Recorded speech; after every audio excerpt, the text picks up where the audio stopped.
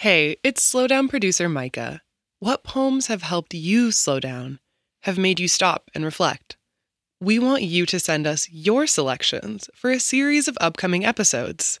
Head to slowdownshow.org/community to submit, or go to our Instagram at slowdownshow to find out more.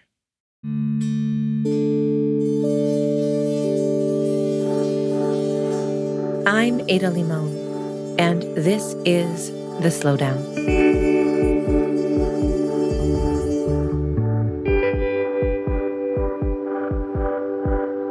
In Kentucky, horses are everywhere. When folks come to visit, even the young kids grow weary of yelling out, "Horses!" every time we turn a corner on some pastoral vista just a minute out of the city. I will never get used to them, those enormous animals swaying in the field. I love them, and sometimes they scare me.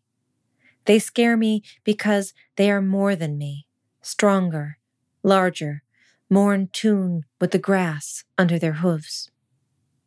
Once, where I used to walk every morning, there was a bunch of yearlings in an adjacent field. I'd say hello to them, and they'd keep their distance until they'd slowly meander over, warily. It felt like we both needed it, the daily greeting, the head nods, the sun coming up, the idea that maybe we do this again tomorrow, this thing called living. In today's pulsating poem, we see how the speaker needs to acknowledge an old horse every day, and how that need becomes doubled when trauma occurs. We watch, too, as the horse and the speaker become almost united in their need for escape. Elegy for Kentucky by Joy Priest.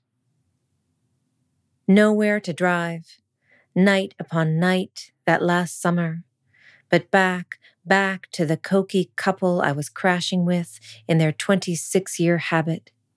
On the way there, the same horse, always dying at the curve before I turned, like a kitschy disco ball, onto their street, name I can't recall.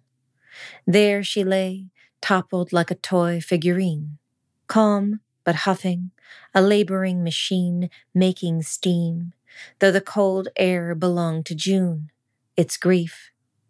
A filly done before becoming a mother, great belly, black and wide as all surrender, and that magnificent face still against the grass, waiting on the end. There she was, every time, whispering something to me, a line throbbing, a visible heartbeat I watched in the mirror for hours with my huge horse eyes. I needed to see her, to make sure she was still there. I went the same way each evening, wanting to feel something, to see this once immortal creature get up. Any weak thing was welcome to finish me then. And when he came into the room with bridle and bit on his 26-year high, when he came up on me where I was lying at that curve in my mind, arms and teeth numb, I did not resist. Just a muted yell inside for months before it lit on me like an ancestor. As a child, I followed my grandfather across the street behind our house, Longfield Avenue, backside of the track, where the thoroughbreds for that maze derby were trapped, bored of what they were bred for, all their royalty within a corral. My hand, a child's offering, was empty when they snorted and drew their worn noses across my palm. Yet it was in their nature to remain friendly toward me. My home did not keep its promise after my grandfather died. There was no protection for what I was without him. Lone black filly, finished before becoming. She must have tired of standing there, high-headed, waiting for me to ride her out of that war, to call out, "Let's go. We are done here."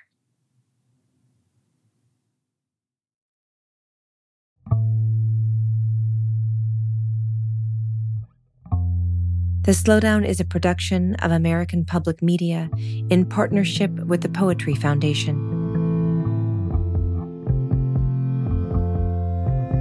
To get a poem delivered to you daily, go to slowdownshow.org and sign up for our newsletter. Find us on Instagram and Twitter at slowdownshow.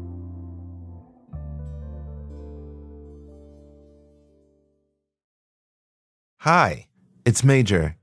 The best way to support the Slowdown is with a monthly gift. Show your love for the Slowdown and help us plan for the future today at slowdownshow.org/donate.